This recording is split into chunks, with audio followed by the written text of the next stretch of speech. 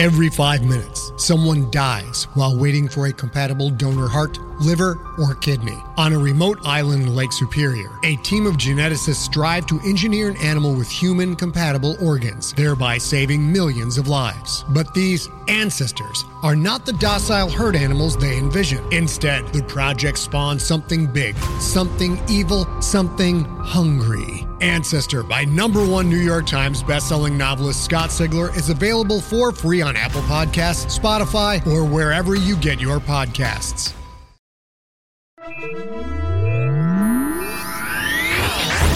Lightspeed. Hi, and welcome to the Lightspeed Magazine Story Podcast. I'm your host and editor of Lightspeed, John Joseph Adams. Before we get to our story this week, I just wanted to remind you that in addition to our ebook subscriptions offered by Weightless Books, you can now subscribe to Lightspeed via Amazon.com. Subscribers will have every issue of Lightspeed delivered automatically to their Kindle library, whether it's an actual Kindle or one of the Kindle apps. Visit lightspeedmagazine.com/subscribe to learn more about our subscription options. I also wanted to point out that there are several ways you can sign up to be notified of new Lightspeed content. You can subscribe to our free monthly newsletter and RSS feed, you can follow us on Twitter, you can like our fan page on Facebook, or you can add us to your circles on Google+. If you visit lightspeedmagazine.com and click on the February 2012 editorial, you'll find links for all those things. Now that we've got all that out of the way, let's get to this week's story. Our second science fiction offering from the February issue is Carrie and Marlowe and the Talisman of the Cult of Egil by Carrie Vaughn. It's read for you by Roxanne Hernandez. Carrie Vaughn is the best-selling author of the Kitty Norville series. Kitty's Big Trouble, the 9th book, was released summer 2011, and the 10th will be released in summer 2012. She has also written for young adults, Voices of Dragons and Steel, and 2 standalone fantasy novels, Discord's Apple and After the Golden Age. Her short fiction has appeared in many magazines and anthologies, and was nominated for a Hugo Award in 2011. She lives in Colorado with a fluffy attack dog. Learn more at carrievaughn.com. I hope you enjoy the story.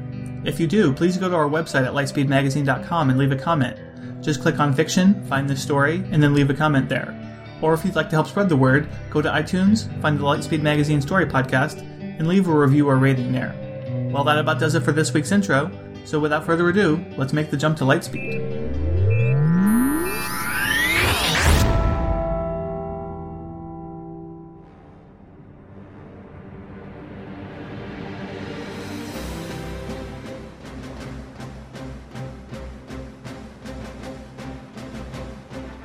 Carrie and Marlowe and the Talisman of the Cult of Egil by Carrie Vaughn. Here it was, lying on a bed of stone, inert.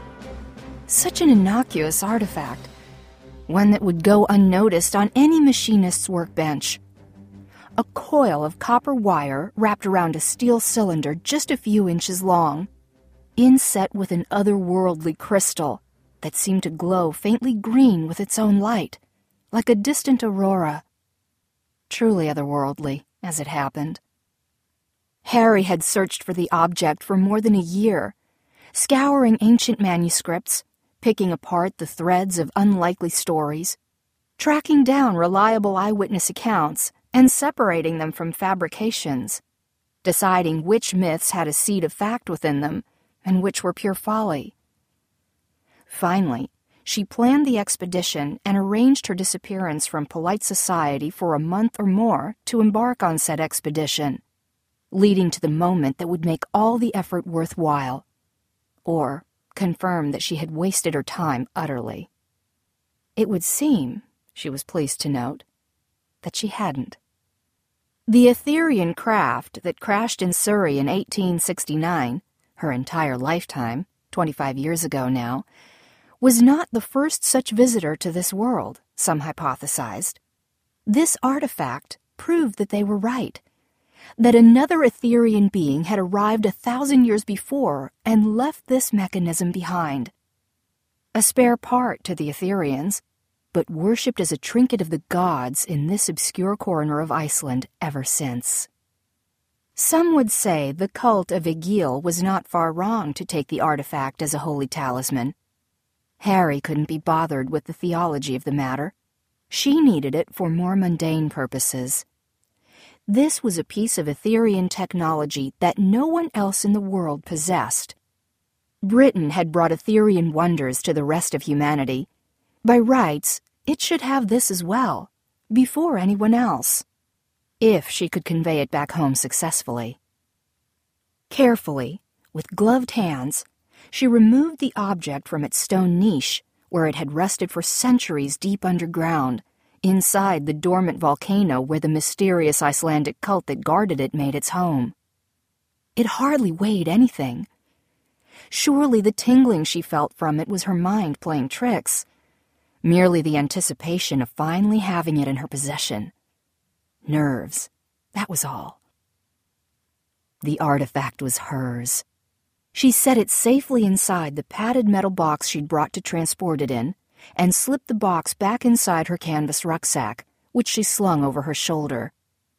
Taking a moment to prepare for the next stage of the journey, she arranged herself and her tools.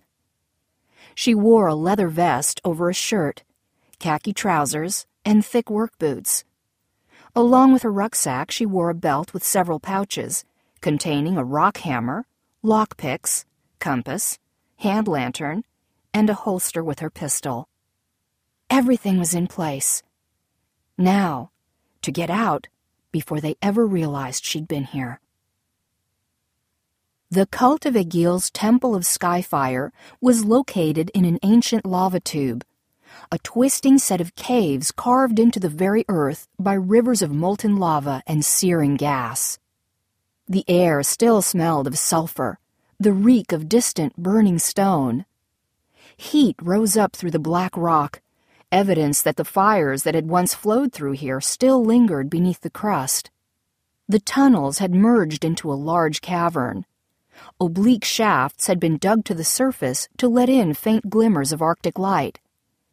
Polished squares of silver reflected the sunlight, directing the rays to strike a mural above the altar, a mosaic of bone and shell in the shape of some inhuman god. An Etherian pilot, Harry knew, with its plates of bone and curling tentacles. The niche was one of dozens ringing the cavern and its altar, all containing carved stone figurines, polished jewels, elaborate gold ornaments.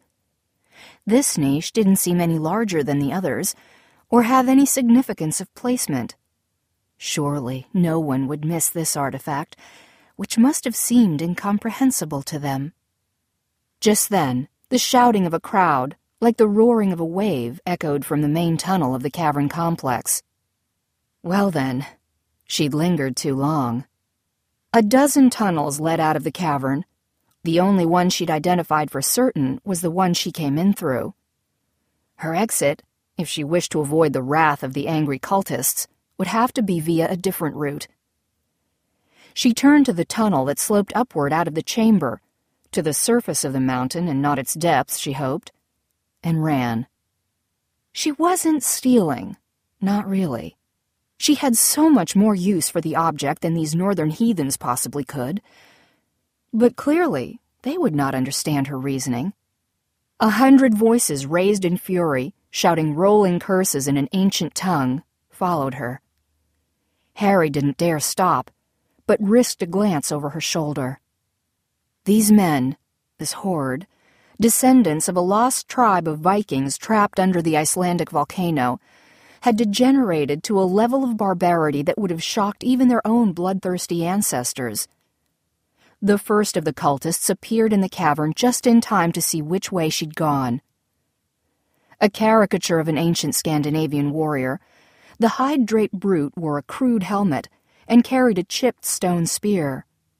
His hair and beard shrouded his face in a filthy mask. His fellows swarmed behind him, ant-like, one barbarian form almost indistinguishable from the next. Their blonde and red heads of hair were unwashed, matted beyond rescue, but the cultists cared nothing for such civilized matters.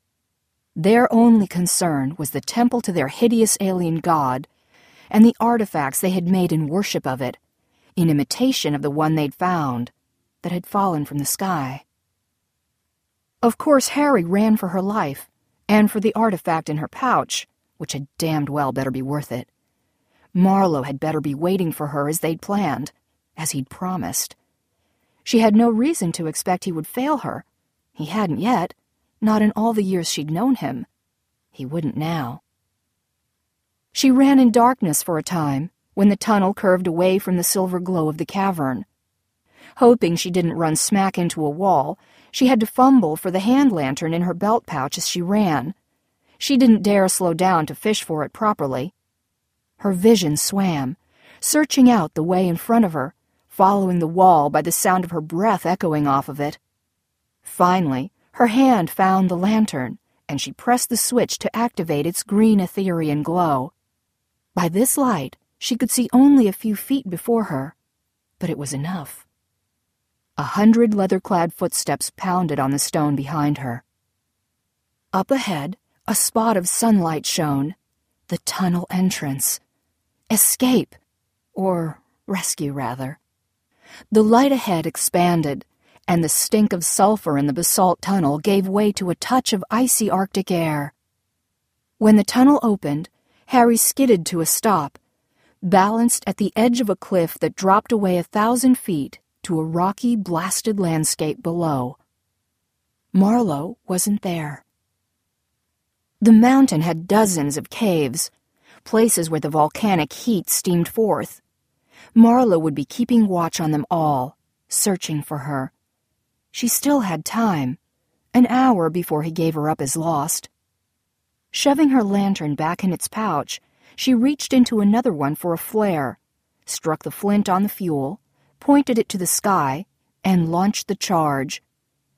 A fiery missile, sparking green, arced upward, trailing thick black smoke behind it. If that didn't work... Before her was a long fall on hard rocks. Behind her, the cultists. She inched to the edge of the drop, keeping a hand on the tunnel wall for balance. If she had to, she'd jump, slow her fall down the rocky slope as much as she could, and maybe Marlowe could pick up the pieces of her broken body, or find and rescue the artifact if there weren't enough pieces of her to collect. The flare's smoke hung in the air, a trail leading back to her, while it lasted. She drew her Etherian pistol from its holster, though it hardly mattered. The gun's charge would only last long enough to stop a handful of the cultists. The fiery glow of torches preceded their assault.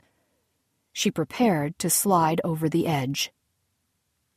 Suddenly, the flare's trail of smoke dissipated, scattered by a blast of wind that pressed Harry to the wall. Arm over her face, she chanced to look, and saw the airship drop down the side of the mountain to the tunnel entrance. Its curved bladder and sleek gondola blocked the sun and threw a shadow over her. Stone-filled bags fell from the gondola, ballast dropping, slowing the ship's descent. Marlowe had timed this very close indeed. The Etherian engine in the back of the airship whined, throwing off green-tinted sparks behind it. When the gondola came alongside the mouth of the tunnel, the door to the cabin was wide open, and there was Marlowe, just like he was supposed to be. The pilot was obscured, made larger and more terrifying by the greatcoat and leather-padded goggles masking his features. He held his rifle at the ready. Harry clutched her satchel, her pistol in her right hand, and didn't look back, leaping from the cliff's edge to the airship cabin. Marlowe stepped in behind her, slammed shut the door, and lunged to the airship's controls. A Viking spear thunked against the gondola's side. Out the window, Harry saw the horde reach the edge of the cliff. In fact, 2 of the fellows fell over, pushed by their enthusiastic brethren rushing too fast behind. Good riddance. The airship sank a few more feet, then stopped, and with another bag of ballast gone, rose up again. The guidance propeller spun faster, and the ship jumped forward, wind whipping across the bladder above them. The ship raced away from the tunnel along the slope of the shattered volcano, and soon the The cultists' berserker shouting faded against the sound of wind and rumbling engine. They'd done it. Marlowe turned another set of levers and the sound changed, drive motors coming online, whirring, moving the craft laterally. The mountain, its black crags and broken clefts, slid past like a painting on a roller. In moments, the ship turned to the coast of Iceland, and open sky lay before them. Settling her breathing, Harry took in lungfuls of cool, clean air, letting its touch calm her. She slouched against the plush seat at the side of the cabin. Marlowe turned in his pilot's chair to face her, pulling the goggles down to hang around his neck. In his early 30s, he was weathered in a way that spoke of experience rather than hardship, his brown hair unkempt, and his cheeks covered with stubble because he simply didn't have time to bother, rather than because he was sloppy. His clothing was simple, practical. His eyes shone, and his smile was playful. Butterflies fluttered in her stomach. "If you'd misjudged the ballast you dropped by a pound, you'd have lost me," she said, scowling. "But I didn't. You knew I wouldn't," he said. "Bloody hell," she sighed. The motor droned, sending vibration through the cabin. The rattling soothed her. "You got it," he said, a declaration of fact rather than a question of her ability. "Do you even have to ask?" "I never doubted. May I see?" Moving to the co-pilot's chair, she retrieved the box from her satchel and rested it on her lap. Marlowe leaned forward, watching as she revealed the artifact. She smiled. He clutched his hands together in an effort to keep from grabbing the thing from her. She presented the cylinder to him cupped in her hands and admired his flat, astonished expression. He sighed a quiet breath and picked it up. "I'm not sure I even know what it is," he said, holding it up to the cockpit window, turning it this way and that in the light. "Part of a generation coil, perhaps, or an amplification rod." "But it's Etherian. The stories were true." "Yes," he murmured. "It most certainly is." And they were. The possibilities presented by this new artifact clearly entranced Marlowe. But Harry was taken by a larger question. The Etherians had visited Earth before, perhaps often even. There might even be artifacts, new pieces to the Etherian puzzle, scattered all over the world. No one had even known to look for them. "Where do you suppose they found it? The cultists," she said. "The stories say they found it frozen in ice that had drifted from the north." "But there had to be another ship, another crash even. Where is the rest of it?" "It might be a tool left behind. Perhaps they didn't crash at all." She stared out the window to a sun-bleached sky. "It rather begs the question, doesn't it? This proves they've traveled here more than once. What do we do if the Etherians ever come back?" Marlowe looked up from the coil, and she met his gaze. Neither of them had an answer. In the twilight shadow of the volcano, the crystal gave off a faint glow. "All this time, and the power source is still active." "Weak, but active," he said. He produced a jeweler's loop from an inside vest pocket and tucked it over his eye. "Usual switching circuitry here. We saw this sort of thing in all the shipboard systems of the Surrey crash, used to route power. I wonder... Harry, my toolkit is under the bench, if you wouldn't mind." "Are you sure this is wise? Shouldn't you wait until you're in your laboratory?" "This will only take a moment." A little digging in the bench cupboard revealed the kit, a slim aluminum case containing the tools for manipulation of finer mechanisms. He chose a wire probe from the collection. When he tapped it against the alien cylinder, his hands were steady as a surgeon's. The device emitted a hissing noise. gas released under pressure. "What was that?" Harry asked. Marlowe tapped the cylinder again, and the hissing stopped. Bringing the artifact close to his face, he sniffed. "Smell that," he said, offering it to her. She hated to get too close to the coil, but she didn't have to identify the reek. "It's methane." "Some kind of gas exchange, I'd wager," Marlowe said. "God, I really need to take this apart." "We'll know more once we're back in London." "Oh, about that." He handed the device back to her. "We may have a bit of a problem getting home." "Good of you to mention it," she said, smirking, wrapping the coil again and securing it safely in the box. "What kind of a problem?" "The Germans have established a blockade." She harumphed. "We knew that was coming. We'll simply avoid the channel and approach from the north." No. Not just the channel." She raised a brow, and he continued. "They've blockaded the entire British Isles. A bit of a problem indeed." The battle had been raging for a week. Naturally, the Queen and the Empire could not let a blockade of the home country stand. Marlowe had spent the time, while Harry had been infiltrating the volcanic tunnels in Iceland, hiding the kestrel in valleys and ravines, going aloft at intervals to intercept wireless transmissions to try and get some kind of news. They were too far away yet to see signs of fighting.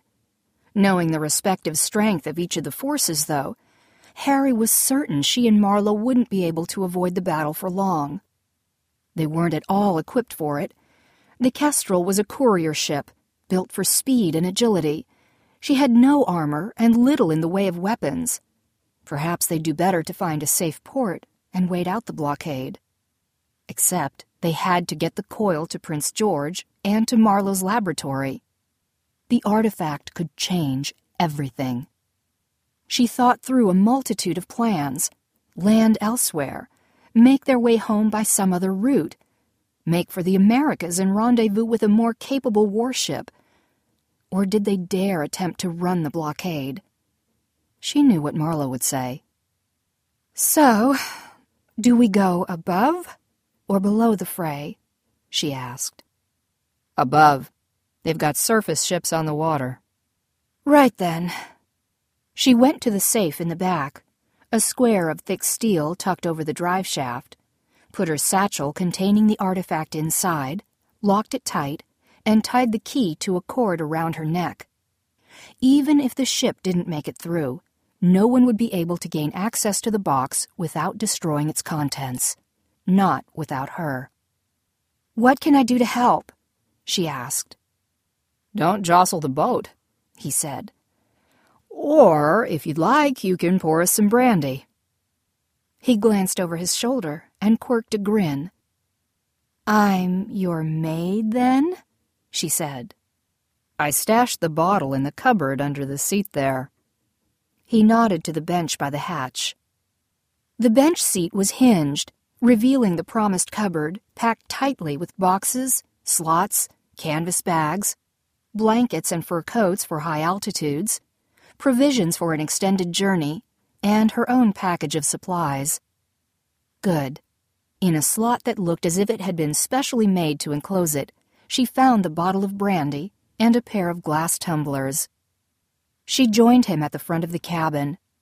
The dashboard had enough of a ledge for her to set the tumblers on it and pour. After, she tucked the bottle in a pouch on the wall to keep it from sliding or falling. Marlowe took the glass before she could hand it to him. "Cheers," he said, and they clinked glasses. The liquid went down smoothly and warmed her blood in an instant. Marlowe always kept the good stuff on hand. Before them, through the thick glass at the front of the cabin, the ocean extended. This had become the simplest part of the journey. Marlowe's piloting would manage the ocean winds and unpredictable weather. She had no idea what awaited them once they reached home. Harry squinted, searching for the haze of gun smoke and fires. Best to drink up while they could. How high are we going to have to get to avoid it, then? He frowned. They've got rockets that reach higher than anything that flies. We'll do what we can, but it probably won't be high enough. Rockets? How? They stole them in the time-honored fashion, he said. She slumped in the chair. Had the entire journey been wasted? It's all been for nothing, she murmured. If that were true, I wouldn't have bothered coming for you. He gave her that smile again, and it was true. She imagined herself waiting at the cave entrance, the horde of cultists coming up behind her, having to jump. She drained the brandy and poured herself another glass. That bad? I hate this, she said. Amen, he murmured. The sun set and the air grew cold. Below them the ocean was the color of pewter and seemed still, frozen like a painting. No moon shone. Harry slept for an hour or so, then offered to watch over the ship while Marlowe slept. That he didn't hesitate to take the offer, she took as a great compliment. He stretched out on the bench in the back of the cabin, rolled a blanket around him, and instantly fell asleep in the way only long-time soldiers could manage. He snored, softly, the noise like just another exhaust or gear on the airship. If she told him he snored, he wouldn't have believed her. They'd reach Ireland by dawn. Then Marlowe would ascend as high as the Kestrel was able. Breathable air would fail before the engines did, yet they had to climb high enough to avoid the blockade and not draw attention from scouts. They had to skirt that boundary without crossing it and blacking out. She wouldn't have to touch the controls unless something went wrong, the winds changed, or they were attacked. She watched pressure gauges, altitude monitors, and compass readings. Their course remained steady. She had to add a little gas to the bladders to maintain altitude. Marlowe had left his goggles hanging on a hook above the window. The cabin was dark except for a dim lamp near the control board, the faint glow of the engine in back, and a tea light for warmth near the cage where a pair of carrier pigeons slept. Too much light, a fire in the stove, for example, would make them a target, and it was only going to get colder, this high up, at night. Once the sky darkened, the first signs of battle became visible. On the eastern horizon, tracers arced, distant shooting stars, orange, yellow, green. Fireballs rose up from unseen explosions and dissipated into raining sparks. At the moment, the scene was a remote tableau, an unreal moving picture. She could imagine the hint of pyrotechnics was a harmless show put on for her benefit, except for all the thousands of people dying underneath it. Dim lamplight turned the cabin ghostly, flat, unreal. She wrapped the blanket more tightly around her. For the moment, she could believe she drifted between worlds, and oddly enough, the sensation came as a relief. In this suspended place, she could breathe easy, let down her guard, and pretend that all was well. At dawn, Marlowe's snoring stopped, and soon after he shifted, the blanket rustling as he pushed it away, the cabin shivering with his movements. He pulled a pair of heavy fur coats from the storage cupboard and brought them to the front. "How are we doing, then?" he asked. "Steady as she goes, Captain." She smiled at his crazily ruffled hair. He gazed out the cabin's front window. The sky had grown hazy with the smoke of battle. A particularly large explosion bronzed his face for a moment, even at this distance. That would have been one of the larger airships going down, hit by a rocket maybe, all its gas and munitions igniting. Debris fell after the initial fireball, flaming bits of fabric and metal plunging to earth like diving birds. He said, God, would you look at that? I wonder if that was one of ours or one of theirs. We've no way of knowing, and nothing we could do to help, even if we knew. She tried to sound offhand about it, but only managed bitter. Marlowe put his hand on her arm where it rested on the edge of the pilot's chair. Warm, comforting, an anchor. They both looked at it there. The impropriety of it seemed very distant, and she imagined everything she might do. Touch his cheek, turn his face toward her, kiss him, and her brother and grandmother would be none the wiser. He quickly pulled his hand away, but not before she could catch it, squeeze it, then let it go. Just a moment of contact, gloved hand to gloved hand. It would have to be enough. They had more important things to think about.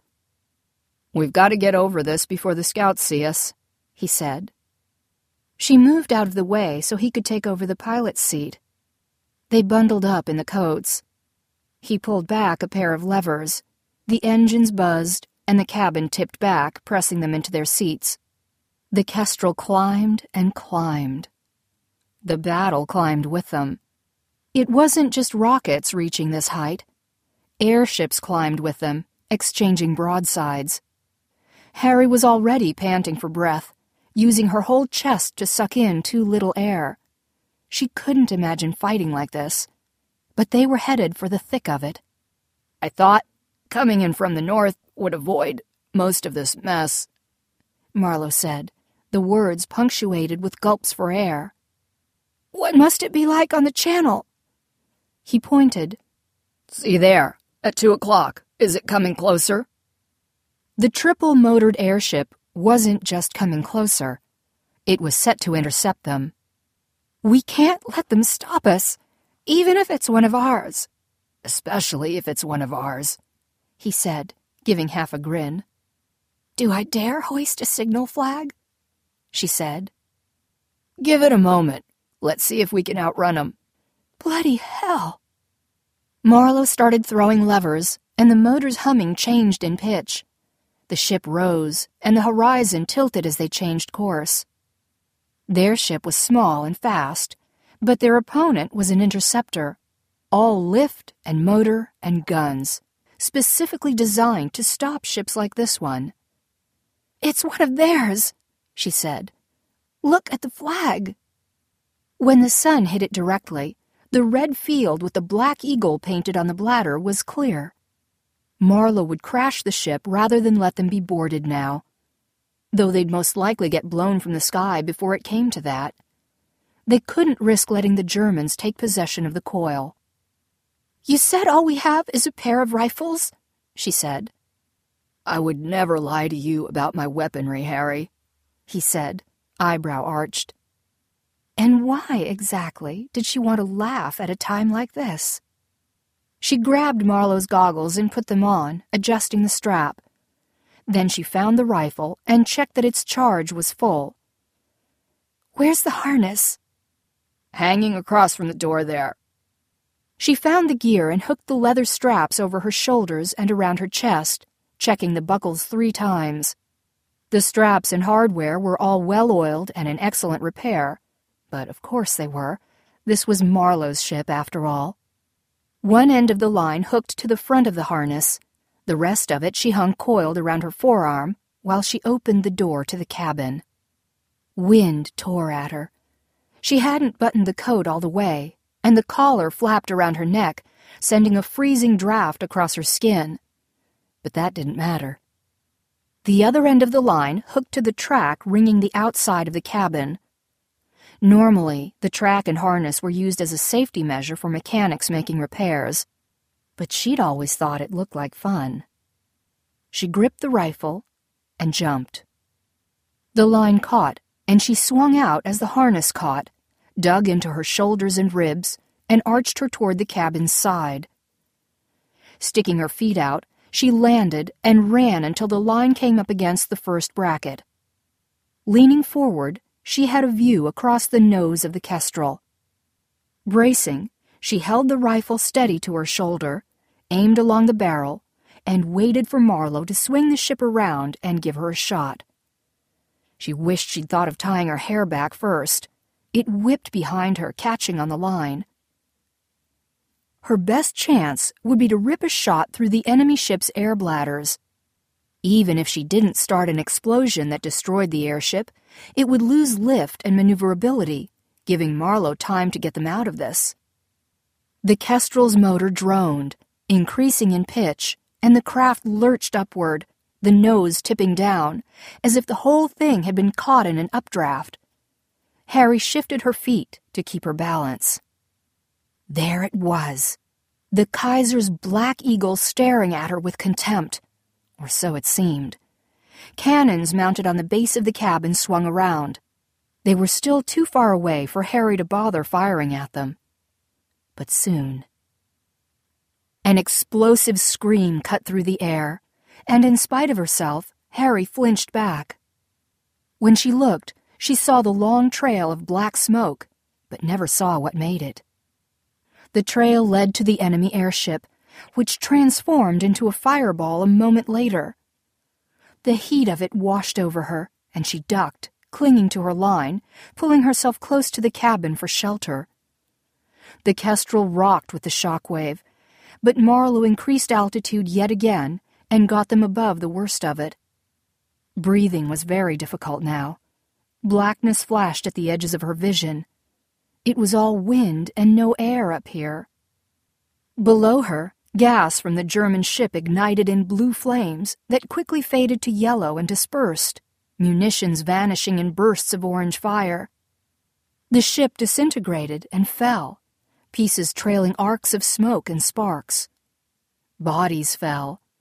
Harry saw one man, still alive, limbs flailing as he tumbled through air. She imagined she could hear his screams, but of course could hear nothing over the roar of the wind. There was only the one fortuitous rocket, sent to destroy their enemy. She might never learn if that had been by chance or design. Marlowe waved at her through the front window, his expression showing concern. He was too sensible to actually yell at her to come back inside. Clutching both her safety line and the rifle, she didn't have a free hand to wave back. Carefully, she braced against the harness, freeing herself to signal back at him. He pressed his lips and nodded. He moved a lever. The nose tipped down, beginning a descent. She made herself stay still and focus on breathing, imagining she could tell that the air grew thicker. The goggles brought her eyesight to a narrow focus, and she sought to see beyond the edges of her vision. The horizon was a distant smudge. The gray haze made it impossible to see where ground ended and sky began. She could imagine seeing the curve of the earth from here. When she looked up, the sky became like night, shifting from pale blue to a deep indigo, then darker still to the black of twilight. And beyond that, stars. If man were ever to travel to the upper reaches, past the atmosphere and into Etherian spaces, they had a serious problem to solve. They had to learn to bring their air with them, or they had to learn to stop breathing. There was some debate about which alternative the Etherians had used. Finding a solution for these reckless airship pilots venturing forth, as far as they could until they couldn't breathe at all, that was the key to all. If only. Marlowe knocked on the window this time, and she brought herself back. Sliding the line along its track, she walked along the cabin hull to the door and tried to pretend that her legs weren't shaking. Marlowe was waiting for her. Handing the rifle to him, she swung inside, unhooking herself from the track.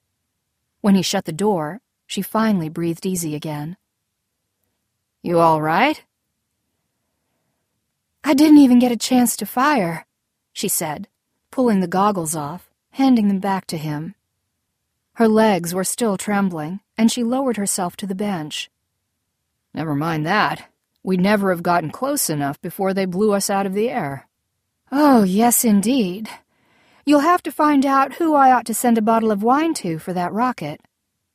"A bottle of wine? Seems this would be worth at least your firstborn." "I'm afraid my firstborn, should such a person ever exist, is already promised to my grandmother and brother." "Ah, of course." She fumbled with the buckles, and Marlowe managed to pretend not to notice, but still helped, coiling the rope and pulling the harness off her shoulders once she'd finally managed to unfasten it. She sighed and rolled her shoulders. They were going to be very sore for a couple of days, and she'd probably have bruising around her ribs. Not anywhere that anyone would be likely to notice, so they didn't matter at all. "I think I could use another finger of your brandy, Marlowe." He was already reaching for the bottle. They had managed to circumvent the worst of the blockade and reach the shores of Scotland. There, they put up their flags and lit the cabin lights to prevent any misunderstandings. In friendly territory now, Marlowe felt comfortable using the wireless. He posed as a standard military courier ship that had been damaged in fighting and was seeking the safety of a mooring in Liverpool. He used the coded phrase that would, in fact, get them permission to continue on to London. Harry's preferred choice of communication was more primitive, but less prone to eavesdropping than the wireless. This would go straight where she wanted it, and there was little chance someone could intercept. She wrote a note on a strip of paper, using her and her brother's code, rolled it tightly, and put it in the tiny canister that she then fit to the leg of one of the pigeons. She held the cooing creature gently to her chest, smoothing its feathers and whispering comforts to it before throwing it out the open portal window into the bright sun. Its white wings flashed as the bird dipped around the ship, then seemed to vanish as it raced on. Harry went back to the front of the cabin where Marlowe sat. She sighed. "I don't think I'm ready to be back just yet." "I could turn us around, head toward the battle," he said. "Do you really think that piece of metal will help us end the war?" "Strange, isn't it? So much hope in that little thing. But I do think it's worth it." Not strange at all. Little things had often changed the world. Whatever it was worth, this was better than sitting at Marlborough House waiting for something to happen. They reached the Thames and followed it to the mooring station outside Windsor. "Well then," she sighed, "I suppose I ought to make myself presentable." "I'm sorry I haven't got anything like a decent room for you." "Nonsense. We'll make do." He blushed, pointedly turning away. She retrieved her luggage from the bench. From it, she unfolded her proper lady's attire and all its attendant architecture. She ought to have a good wash before putting it on, but there was no chance of that. She would have to make do. She stripped the old rugged shirt and trousers she'd been in for the last week and donned the crisp linen shift, smoothing out the wrinkles as best she could. She'd had the corset made with fasteners in front for just such occasions as this. Her sisters would be scandalized to see her dressing herself, in front of a soldier even. She had her back to Marlowe. He could have been sneaking glances at her all this time. Of course, the worst scandal was that she rather hoped he was. Then came the gown, which she'd managed to pack well enough to prevent the worst of the wrinkles. The fasteners in back, however, presented some difficulty. She could feel the hook and eye at the back of her neck, but no matter how she contorted herself, couldn't get them to catch. She turned to the pilot's chair. "Marlowe!" He sprang to his feet, as if he'd been watching, waiting for her to ask. At her back, he fumbled with the tiny hooks, the tips of his fingers brushing along the bare skin of her neck. Closing her eyes, she reveled in the warm flush his touch inspired. The breath of his sigh tickled her skin. If she took a step back, she would be leaning against him, and she was very tempted. If only they could stand like this for the rest of the hour. the rest of the war. He moved away, but only after smoothing away a lock of her hair. Back at his seat, he clasped his hands together and gazed at her with a look of blank innocence. They both practiced that look. "Thank you," she said. He nodded. She continued with buttons, hooks, earrings, necklace, arranging them all properly. Next, she used the little tray of cosmetics with the tiny fold-out mirror. After some powder, some color on her lips and cheeks, and a few pins in her hair, she'd be able to pass in the most respectable society without comment. She saw the gown, with its corset, ribbing, and petticoats, as armor.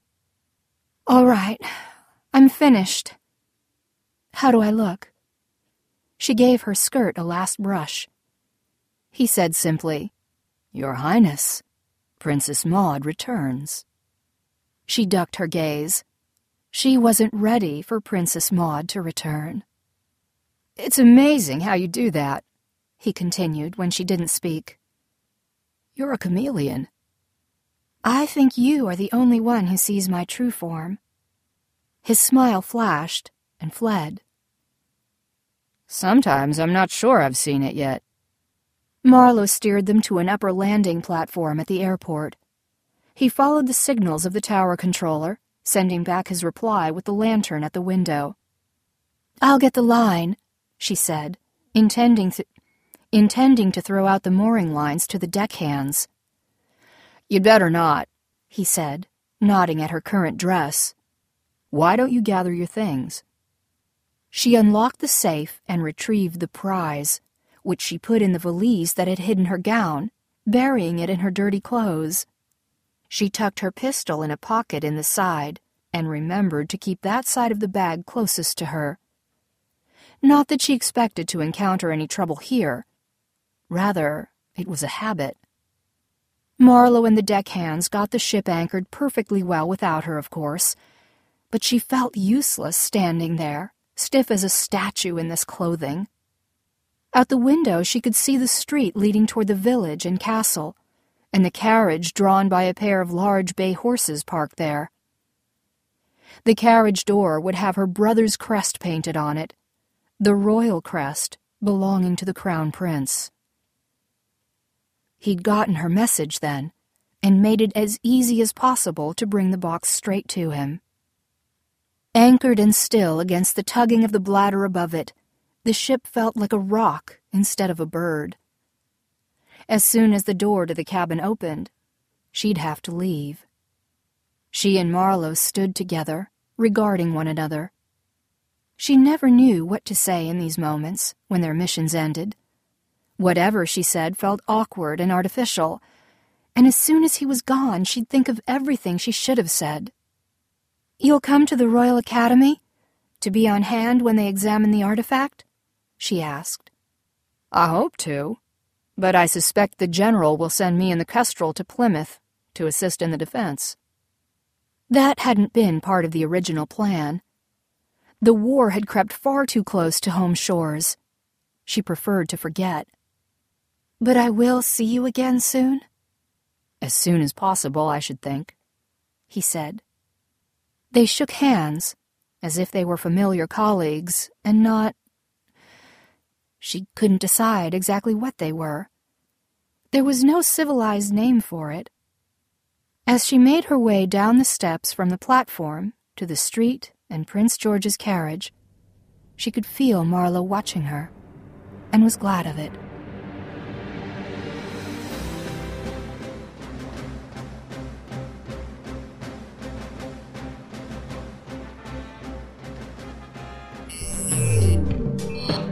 This has been a production of Lightspeed Magazine in association with Skyboat Road Company, Inc.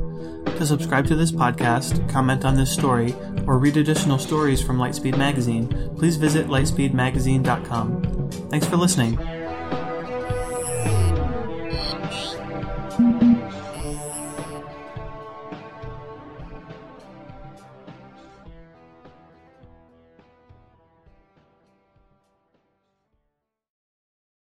Hey Hey there, this is Justin Bartha. I made a funny new podcast, King of the Egg Cream. It has the greatest cast in the history of podcasts with actors like Louis Black. I'm torn by my feelings for two women. Bobby Cannavale. You can eat it, or if someone hits you, you can put it on your cut. Melanie Linsky. I wonder what these marvelous things are that look just like boiled chicken feet. Jason Ritter. I can break things and pick locks and kill people. Michael Stuhlbarg. The whole point is to inspire people that they should make themselves better. Ari Grainer. No, don't whet its appetite. What are you, an idiot? Me, Justin Bartha. That's not just any egg cream, that's a Lemke's special. And all narrated by the hilarious Richard Kind. This is the story of Harry Dalowitz and how he rose from nothing to become New York's King of the Egg Cream. So if you like funny true stories, come listen to King of the Egg Cream, available wherever you get your podcasts.